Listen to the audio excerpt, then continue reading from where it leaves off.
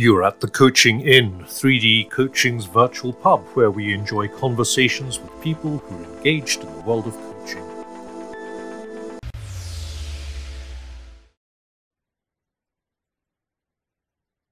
Welcome to this week's episode of the Coaching Inn. And here we are in holiday season, and it's my pleasure to have Robbie Swale back for our last podcast of 2022.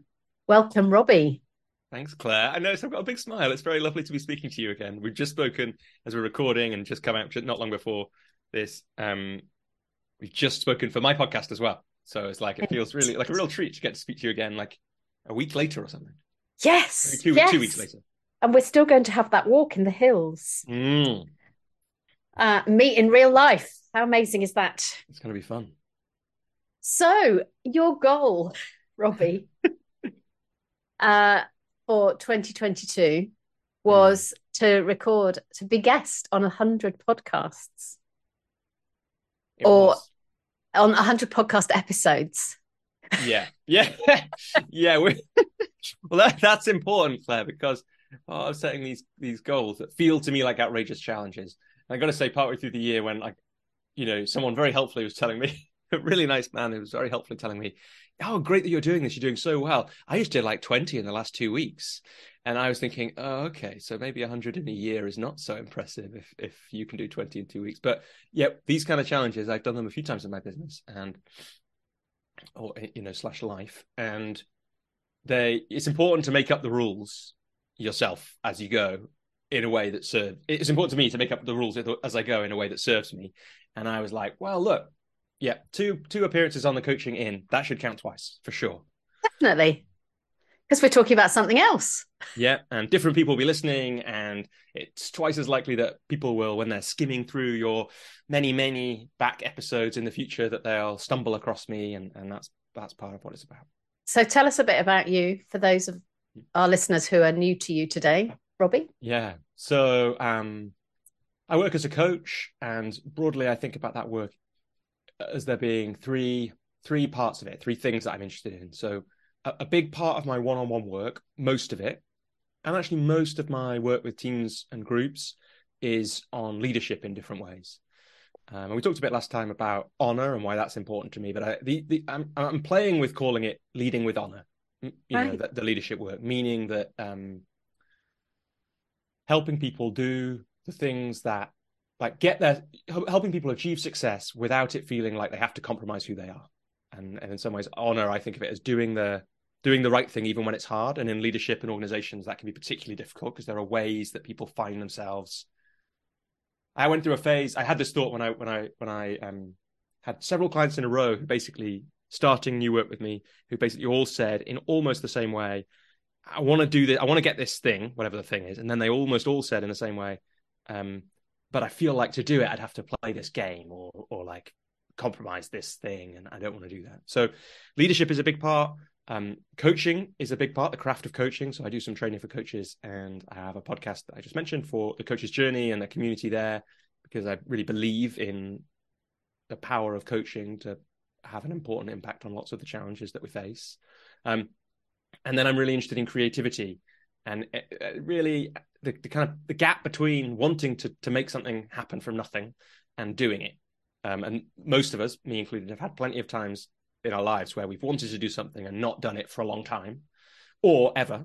And I get really curious, how do we help people do those things? And that's where the 12-minute method, which we talked more about last time, my series of books, comes in, as well as some of the other work that I do too. Yeah. I love leading with honor. Because it covers so many other words, doesn't it? It's not a word that's used a lot, and it covers dignity, it covers integrity, it covers values, it covers all sorts of things. Honesty, authenticity, really. Yeah. Lots of those words that get touched on. Yeah, I noticed part of the reason I started thinking about it in more detail was, again, apologies for listeners who have listened last time. Hopefully you listened a long time ago to my last appearance. I might have said this then, that I realized at one point that I had a set of values that had emerged for me from an exercise, and I realized I talked about 3 of them all the time, and I never talked about the fourth. And the fourth was honor. The other 3 were courage and vulnerability and truth, I think. And they form a part of how I run my group program, for example. They're like explicit when we start, when new people join, we talk about those as a reminder that courage and vulnerability and honesty really create a really powerful container for learning, especially learning in a group. But I never talked about honor there. And I was like, what is that about? And then I saw this thing with these, I think, 3 clients showing up in the next 2 weeks, as if to say, yeah, this is the thing, you're doing it already. But maybe, like you say, maybe we should talk about it a little bit more. Yeah. Yeah. I'm really interested about goals because you've done these 100 podcasts. And of course, I've done my 600-kilometer walk this year and also got my 1,000 blogs. 1,000? Whoa. Yeah. Well, it's more than 1,000 now. Well, thank you. And of course, the 1,000 blogs just happened by keeping on writing them. It wasn't a goal. It was just if you keep writing them for long enough, you get to 1,000. And the 600-kilometer one had been a goal for 12 years. But logistically, it hadn't been possible. So it hadn't been possible because of other stuff. So I wasn't avoiding it. It just wasn't possible. So it kind of happened in the end. So there's something, isn't there? Sometimes it was when you said 2 podcasts every week, you're doing an average of 2 a week. Yeah. And that person did 20 in 2 weeks. Yeah. And I've got a little note here on my screen that says webinars maximum 2 per month. Yeah. And there's something about flow, isn't there? And what's doable for you and what's doable and sustainable so that you can actually get to the end. Because you might be able to do 20 podcasts in 2 weeks, but you can't do 100 in 10 weeks. Unless you're pretty much not doing anything else. Yeah. It was one of the big. So the 4, for people who haven't heard it before, the 4 books. So there are 4 12-minute method books out now, but they were written over a 3-year period. Really, like accidentally, like the 1,000 blogs. It's like I realized after 3 years, I've written 80,000 words by writing for 12 minutes a week for 3 years. That's what it was. So the weird thing about publishing my books is it's happened over the last year, but quite a long time after the books had been written. And so going back to them through the publishing process and having conversations like this has shifted how I've seen some of that. And I've been thinking a lot about the tortoise and the hare, like a lot. It feels like in a way, that's probably the biggest insight for me this year. And it's just, I've known the Aesop's fable, the tortoise and the hare, since I was a little boy. And yeah, I've never really thought about it. And I've thought about it a lot in the last year as I've been thinking about publishing the books, particularly the second one, which is called How to Keep Going When You Want to Give Up, which is basically the idea that, like, exactly like you said, if anybody starts writing a blog and doesn't give up on writing it and writes it on a regular basis, in the end, they'll get to 1,000 posts, or their life will come to an end. Like, one of those will happen first, right? If you keep going, if you don't give up. And that is an obvious truth. And yet it wasn't obvious to me. It's like obvious, I guess, rationally, but not, I wasn't living it. I didn't know it on a lived basis. And so it's been very interesting to settle into that and really see with the writing practice as an example, how much better it was for me in so many ways to be the tortoise and not the hare. And it's not to say there isn't time for the hare. Mo, my friend who did I think 20 in 2 weeks, like, great. Like, there's lots of times in life where being the hare is very good. But I think I've never I don't know if society tells enough stories about the tortoises. And so it's been very powerful for me to see that and then suddenly start to hear it show up in other places, like with your 1,000 blogs. On our walk, we told that story so many times. Yeah. Because we were always last. We were 250 years old between the 4 of us. And there was this couple who had super speedy clothes and super speedy shoes. And he had a rucksack that looked like it had a blue gun in it. But actually, I think it was walking poles in a blue container. And they passed us really fast every single day for about 5 or 6 days. And you'd think, oh, we're not walking fast enough. Look how fast they're walking. But every night when we got where we were going, they were there. Mm. So although they were going faster than us, we were actually achieving the same distance. So the first day we were thinking, oh no, everybody walks past us. We even got overtaken by nuns in habits. We pretty much, the only person who didn't overtake us was somebody who had quite a severe disability. Everybody else overtook us on the walk. But often we would get to the end of the day and we'd be in the same place. Yes, so tortoises and hares were mentioned daily. Yeah. Well, I'm glad. And I think, like, again, it's a kind of one of the insights from this year has been, you know, it's underrated, basically. Sticking, for me, being willing to stick it out is a kind of underrated quality. Yeah. I think I had seen it in coaching before when I sat down and thought about, you know, what is it that helps people be successful in coaching? I think one of them is I'm here for the long term, because that helped. At least that really helped me in grow my business, and because deal with. But well, it didn't really help me grow my business. It helped me stick it out. Yeah. Because otherwise I was getting stressed and anxious and upset about all the things that were going wrong. And if I needed everything to happen right now, then I was failing. But if I was here for the long term, I could find all kinds of ways to keep going. And I do just think that it's a really powerful idea and way of thinking. And if we're going to set an ambitious goal, like walking 600 kilometers or appearing on 100 podcasts, or if you'd set a goal to write 1,000 articles, then the hare is really hard to do those things. If you've got other stuff going on in your life, it's not impossible. Like, you could definitely do it, and we can talk about that, but it's hard. And I got it was really, I got overwhelmed at the start of the year, having set this 100 podcast goal and told people about it. And it was really useful that I'd written books about all this stuff that we've just been talking about, because I was like, after like probably a week of having gone public with it, of feeling massively overwhelmed and not doing anything about it, which is like my classic, which is why I've had to write these books, right? It's my classic way of being: get overwhelmed, get scared, stressed out, stop doing anything. And the 12-minute method was, okay, just do something, right? That was just write something this week. Doesn't matter. Like, we'll take the pressure off, do it with the timer, proof it once, that's all. Don't worry about it. And it was like, I can't remember where I was, but I was thinking, I know how to do this. And so what I actually did to set up my tortoise for this challenge, my tortoise pace, was I sat down and thought about it. How much is enough a week for me to be doing on this? Because it was also like, probably when I was scheduling in the first conversation with you, it's like, there's admin to do for everyone. It's like, I don't have time for the admin, let alone proactively trying to find who these people are going to be that are going to have me on their show. So I thought, what's enough time every week that if I do that, I'll stay on top of it? And I chose 30 minutes. And so I put that in my diary. And because of other things, because I've practiced, one of the ways I think about it is I've practiced keeping my promises to myself quite a lot over the years. So I now know that I'm pretty good. If I've got a thing in my calendar, I didn't used to be, but I'm pretty good now. If it's in the calendar and I have committed that it's a really important thing, then even if I have to move that thing, I'll move it to somewhere else in the week. And it's going to stay up the priorities. I didn't used to be like that, but I am now. So that has mostly, what one of the things that meant was, because this is interesting, like I was way behind at halfway through the year, and at like 2/3 of the way through the year, like way behind. It was like it didn't look like it was possible. That's partly because my other work was this year. I mean, it quite often is, because I do some work on some leadership programs that run April to October, and then there's the prep for that. Like, my work is weighted towards the first half of the year, and this year it was like doubly so.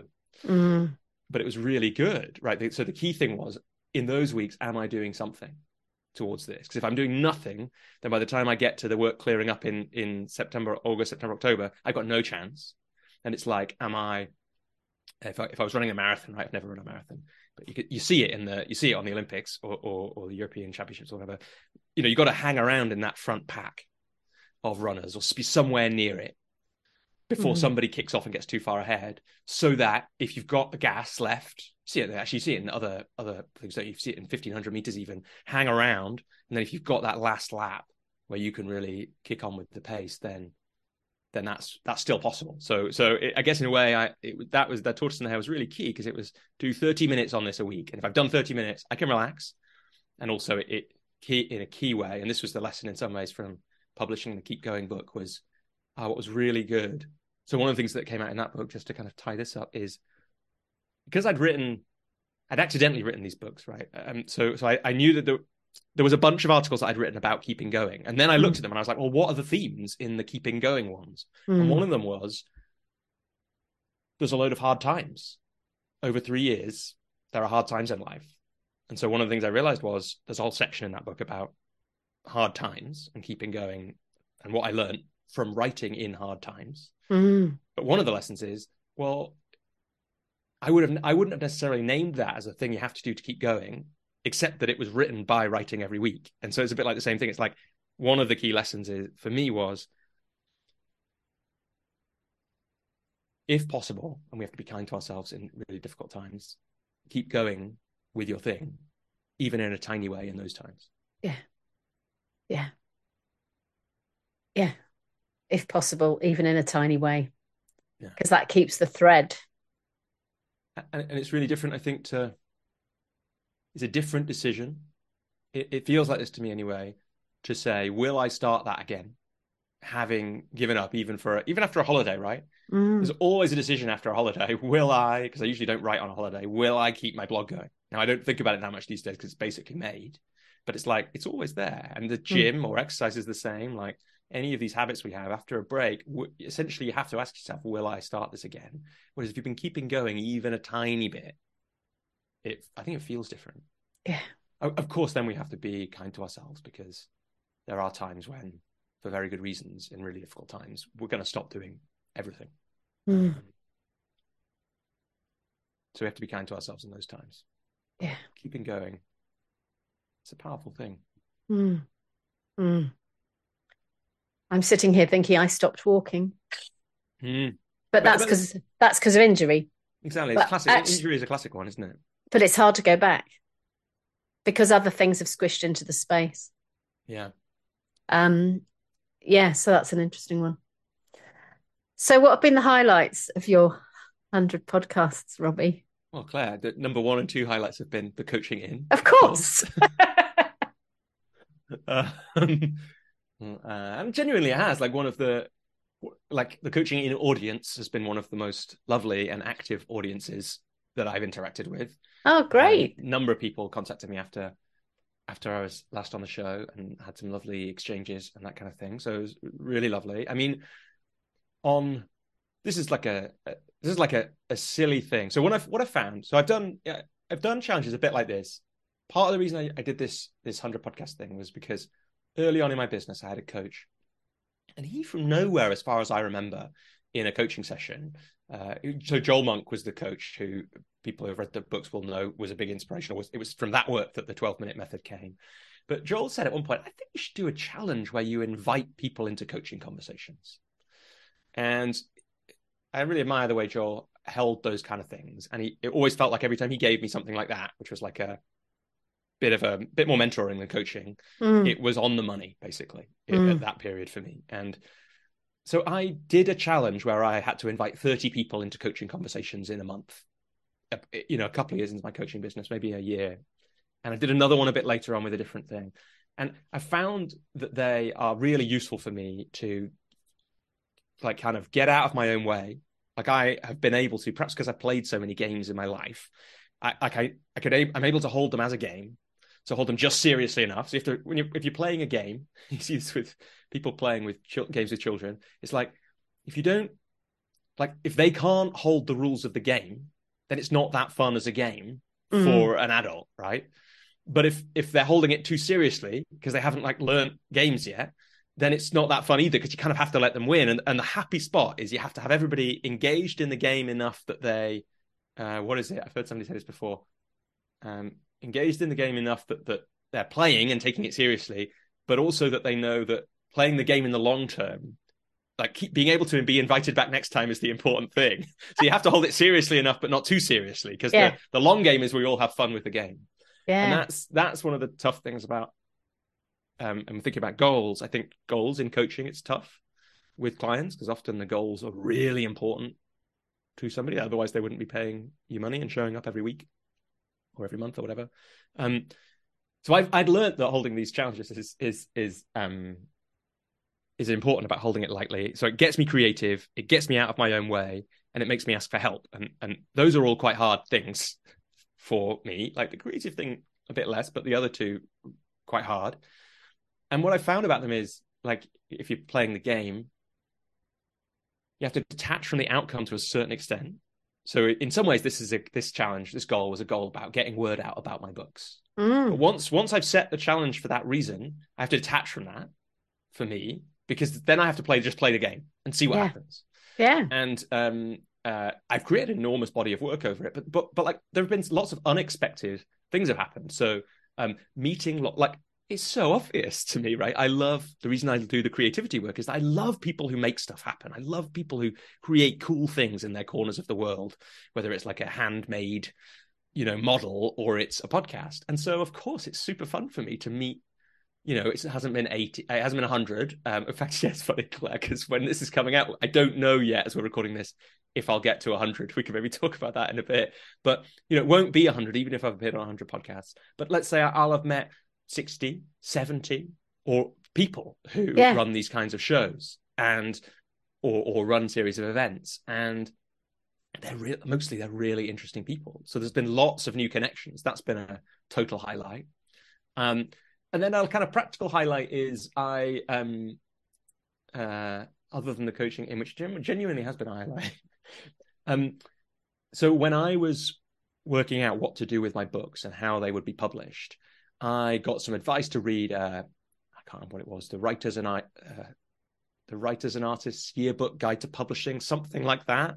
Yeah, I might have got that horribly wrong. I think that is the name of it. Yeah, but there was a particular one. It wasn't the most up-to-date edition that someone was recommending. It was like an old one written by because they're written by different people. Oh. And the guy Harry who had written the old one, like I didn't want to buy the old one because it was like old, and it was like quite old, like 10 years old or something. And the world of publishing has changed enormously in the last 5 years, let alone 10. But I found that he runs now a community for writers. So I joined this writers community called Jericho Writers, and it really helped me just kind of understand the publishing world, which was really hard. And I was obviously, in some ways, just getting tangled in resistance, right? And because it was like overwhelming, and so I wasn't doing anything. But they helped me get into action.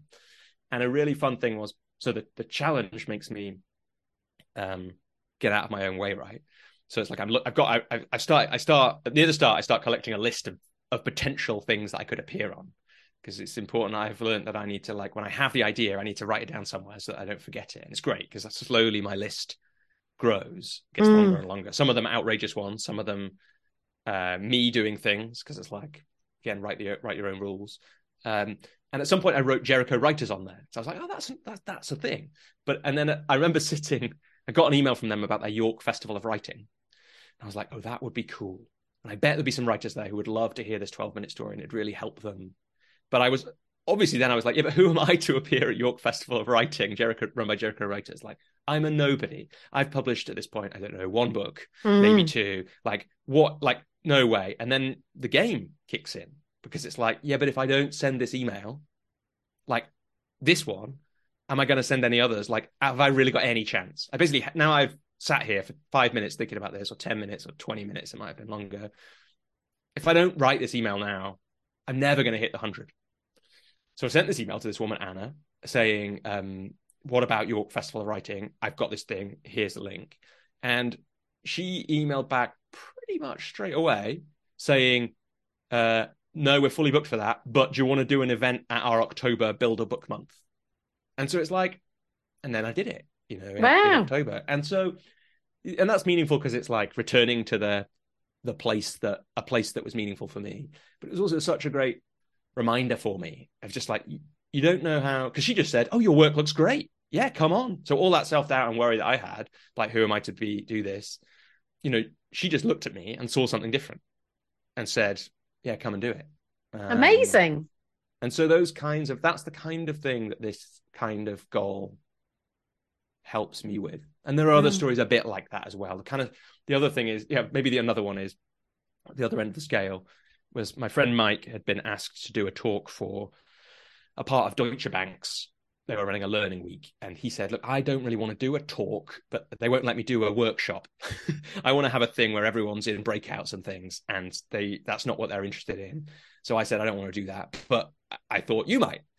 And normally I would have gone, is talking to Deutsche Bank's like learning week really my thing? Like, and some of that might have been real and some of it might have been my self-doubt. But because of the game, I was like, I have to say yes, don't I? I have to say yes to everything.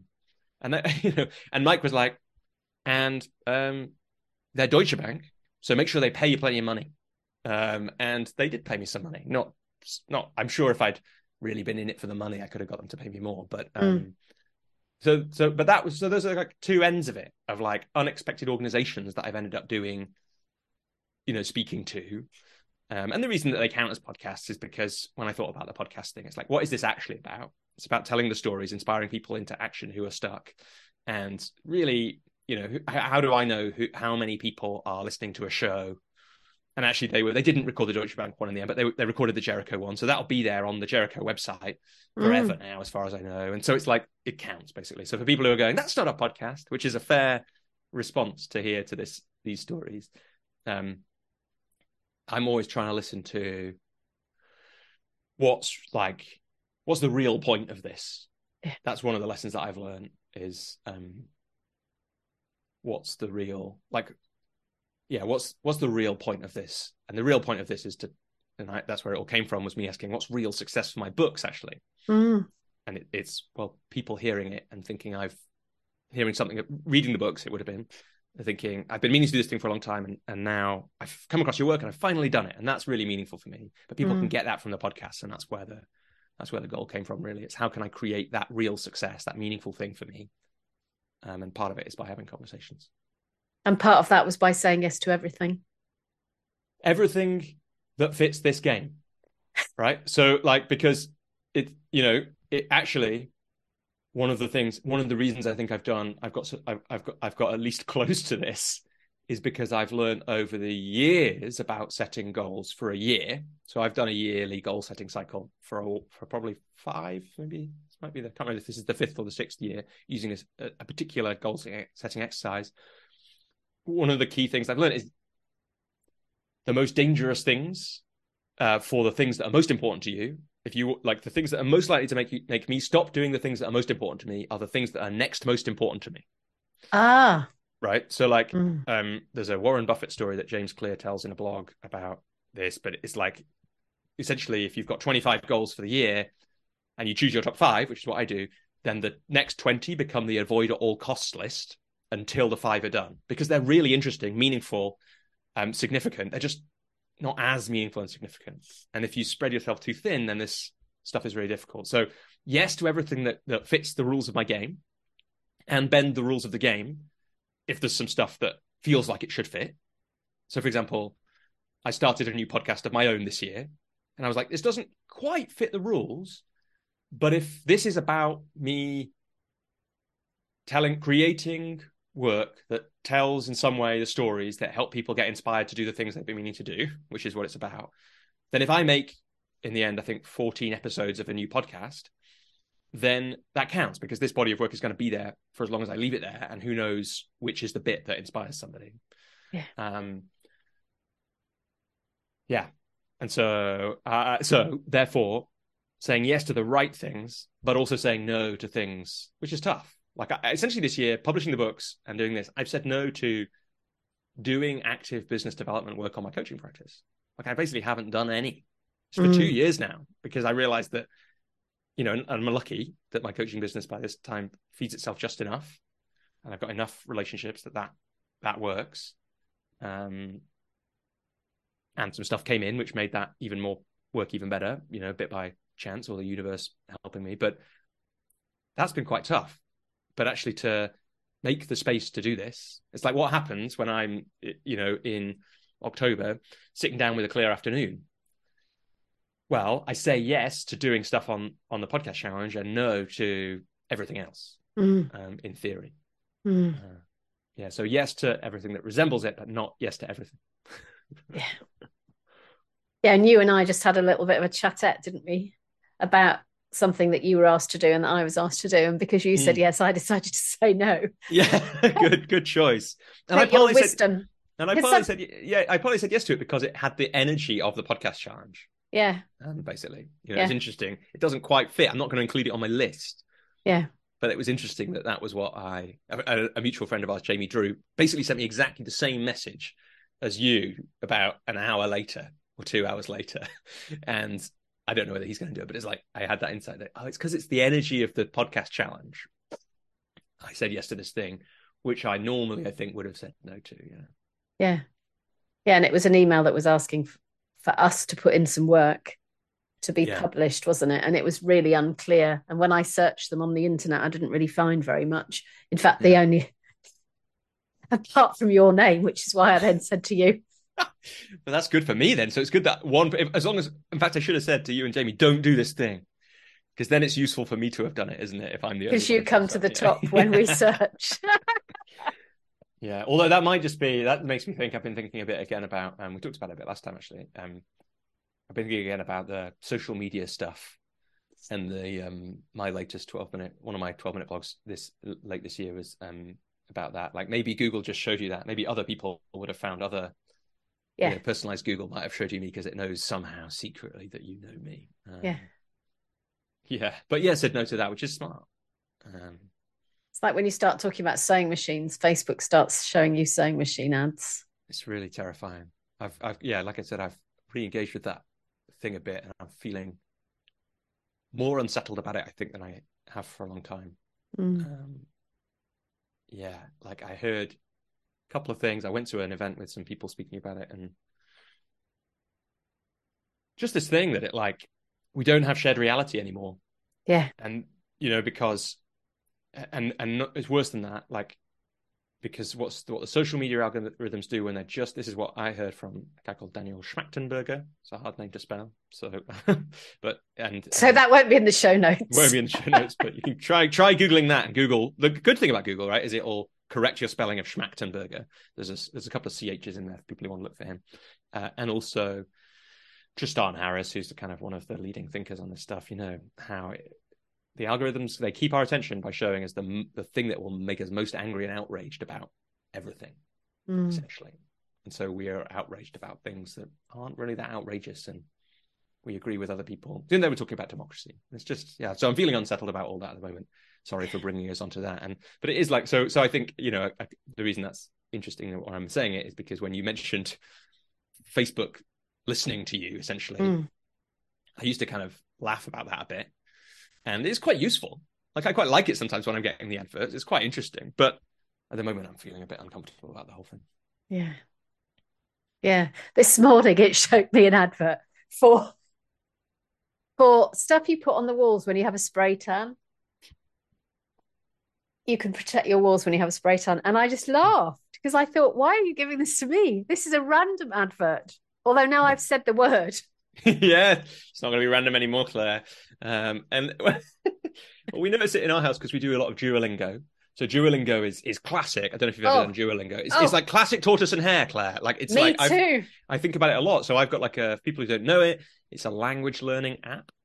So one of the episodes, so my new podcast was about. I'll get back to the adverts in a sec. Can I do this little digression? Of course, because I love Duolingo. And when you were talking about gamification, I was thinking about the fact that I opened French because I know French because I wanted to get some extra points. Yes. Classic. Yeah, classic. Sometimes, they've just, on mine, I don't know if it's reached yours yet, they've just updated the way it works. And I suspect that the way it works is updated to force us to learn a bit more and play a game a bit less. Right. So the 12-minute method podcast that I created this year as part of the challenge was me sitting down with in the end, I think 14 or 12, I can't remember, things that I have wanted to do, not done for a long time, and then finally done. Because I was like, what are the things in common about those things? What has the process of each one been? And I do it using a 12-minute timer because that felt like the obvious thing to do. And Duolingo is one of my favorite ones to do. And I keep trying to tell the story of Duolingo to make it into a transformational story for people. But I don't think when I've told that on podcasts before, it hasn't really worked. Maybe it'll work now because you like Duolingo as well. But basically the insight I had when I made the episode of the 12-minute method podcast was, we lived in Costa Rica for 3 months, partly because my wife's work seconded her there. And I'd wanted to learn a language. I loved language learning at school. And then by chance, absolute classic, like going on holiday, I couldn't do French and maths at A-level because I went to a little school and you had to choose. And I chose maths because I love maths. But loved French. That was probably my second favorite subject. So it was like the universe really forcing me to choose. And so ever since then, I wanted to learn a language and I hadn't done it. And then we went to Costa Rica and it was stressful.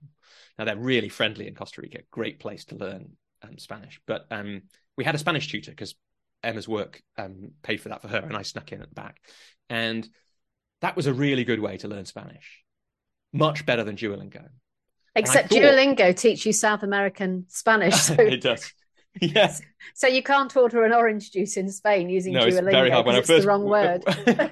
And also they have accents. So when I first went to Spain after having learned on Duolingo for a few years, it was really, really hard. They speak a lot faster and they're a little bit less patient than the Costa Ricans. Yeah. But so when I came back, I was like, I thought I would definitely get a tutor again because I loved it so much. But I thought, while I'm doing it, I'll keep my Duolingo going. And I've never got a tutor. So imagine, and I've got like a 4.5-year Duolingo streak. Wow. So imagine if I had not done so it's infinitely better that I have kept going with Duolingo than what would have so it's not. So let's do tortoise and hare. So hare is get a Spanish tutor, speak to them every week or twice a week.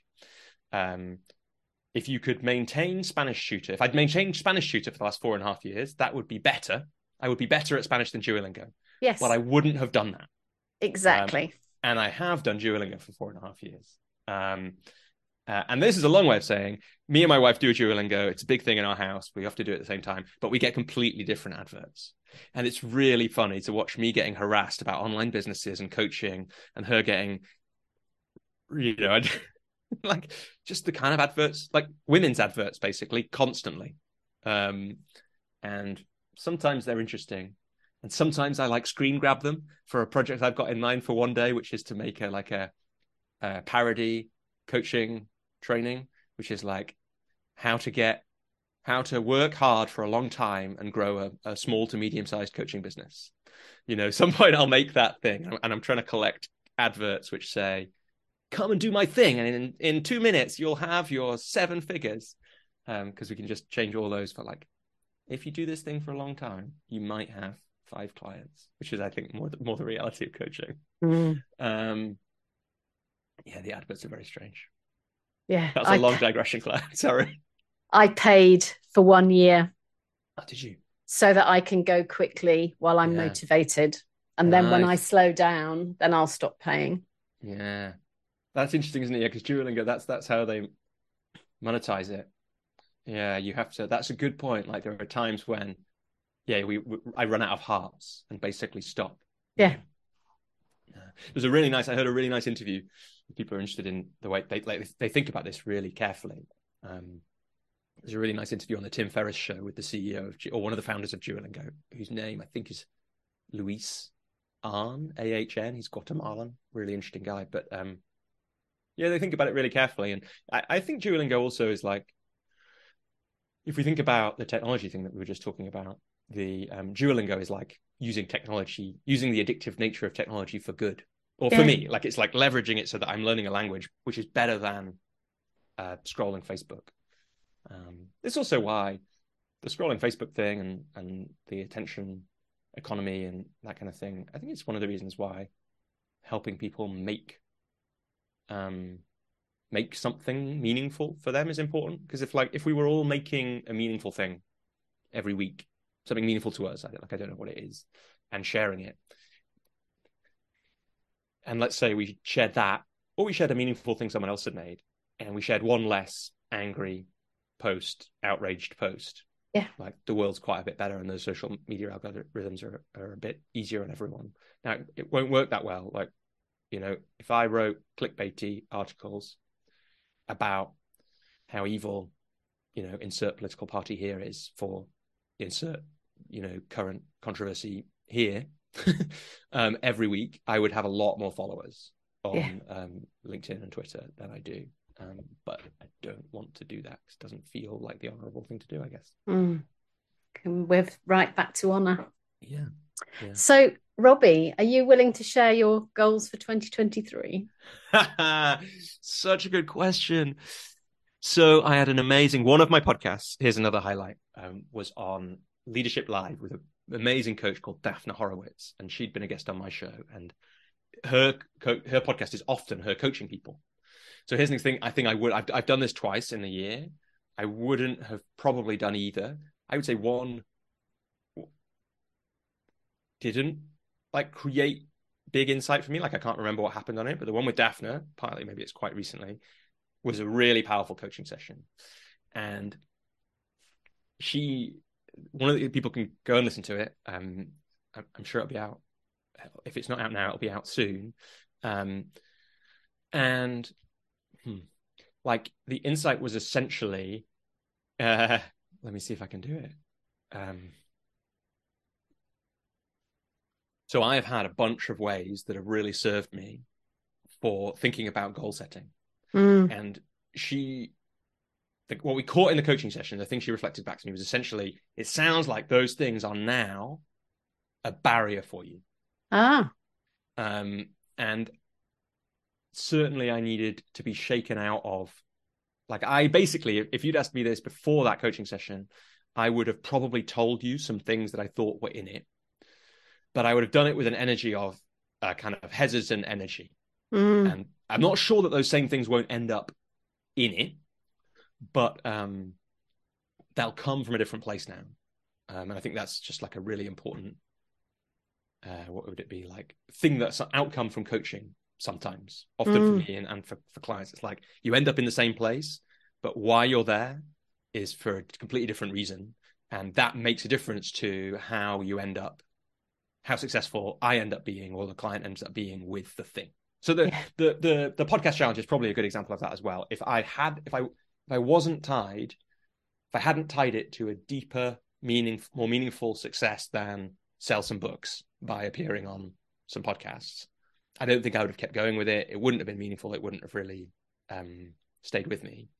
But because it was tied to a really meaningful success for me, helping people finally do these things that tie them in creative hell, then that's one of the things that keeps me going.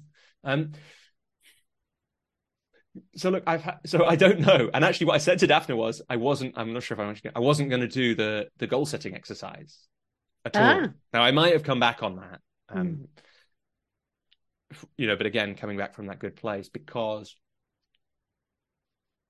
it's really useful for me to have something for the reasons we've just said, right? The afternoon where there's nothing, do I just get lost in my inbox, or do I choose to do something that's actually meaningful? And how do I know what the meaningful thing is?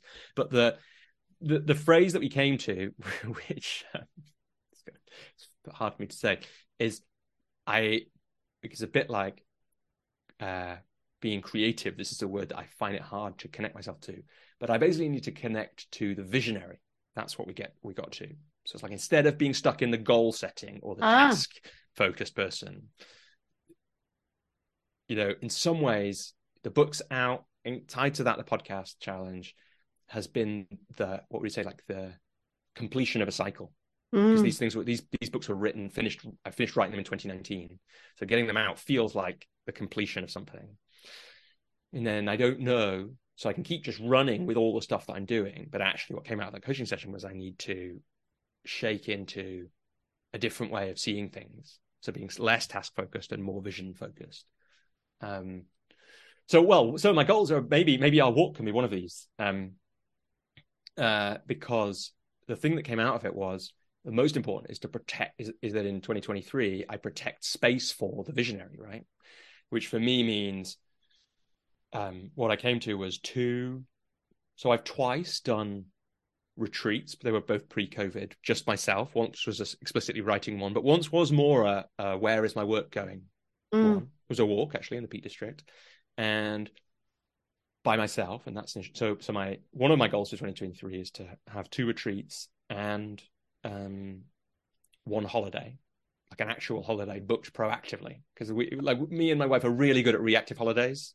So we've already got booked in like some time with her siblings and things, but we're less good at proactive holidays. Maybe that's a bit harsh. We might have done it if we hadn't just moved house. We might have done one this autumn, but that. And then where else and then how do I find that space on a more regular basis outside of those as well? So walks. I've been thinking we've moved to the countryside.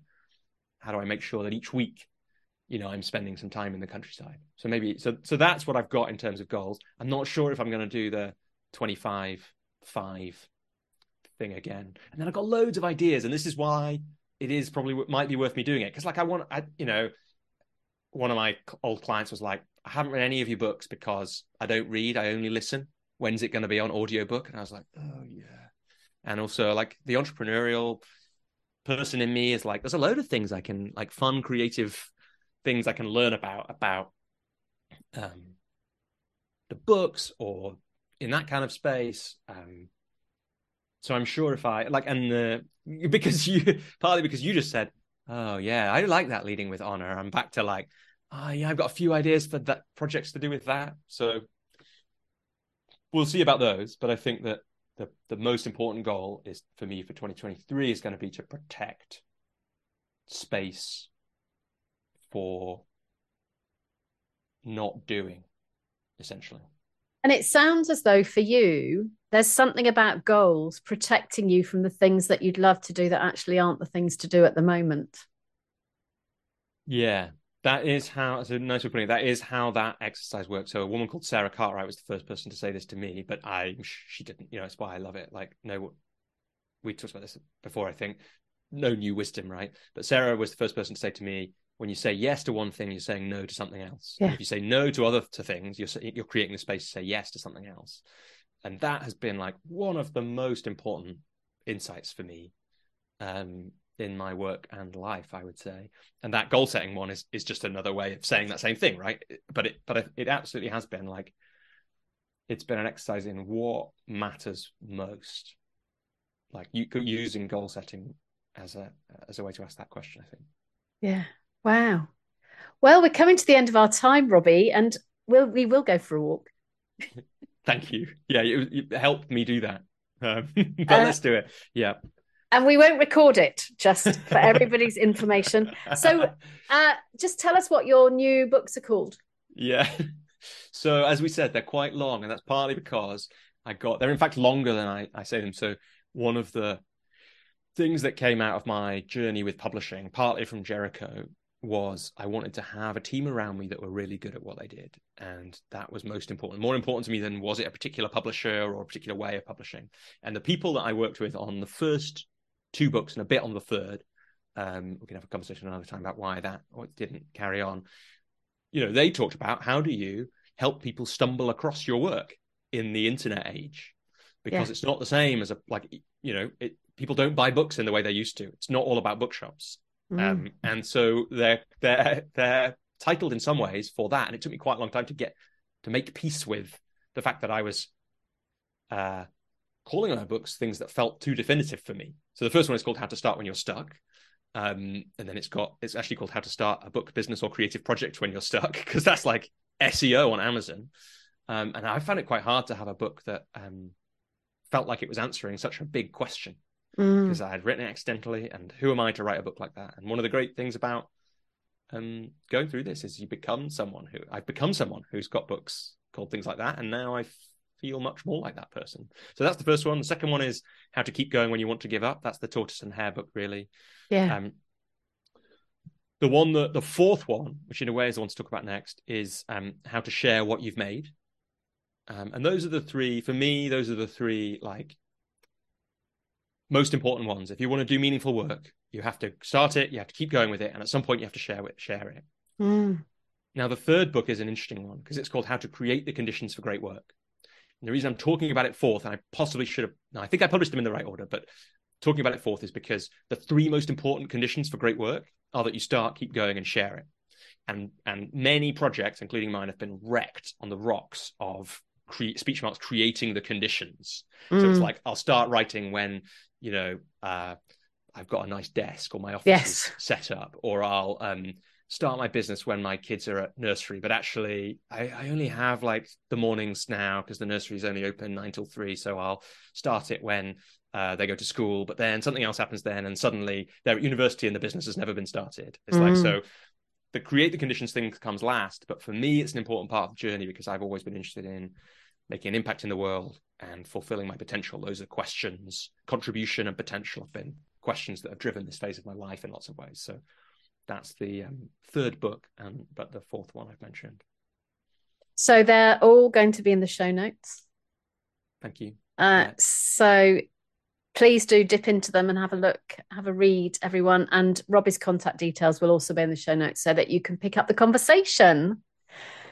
So, Robbie, we will pick our conversation up on the hills. Looking forward to it. And just to say, like, I think it's been such a pleasure to have this conversation and to be bringing the year to an end in this way. I hope, like, I'm looking forward to listening back in that, because it's a really interesting time, the holiday period, like difficult for lots of people, but a kind of voluntary slowing down for a lot of people. So it's nice to be able to have a conversation about goal setting.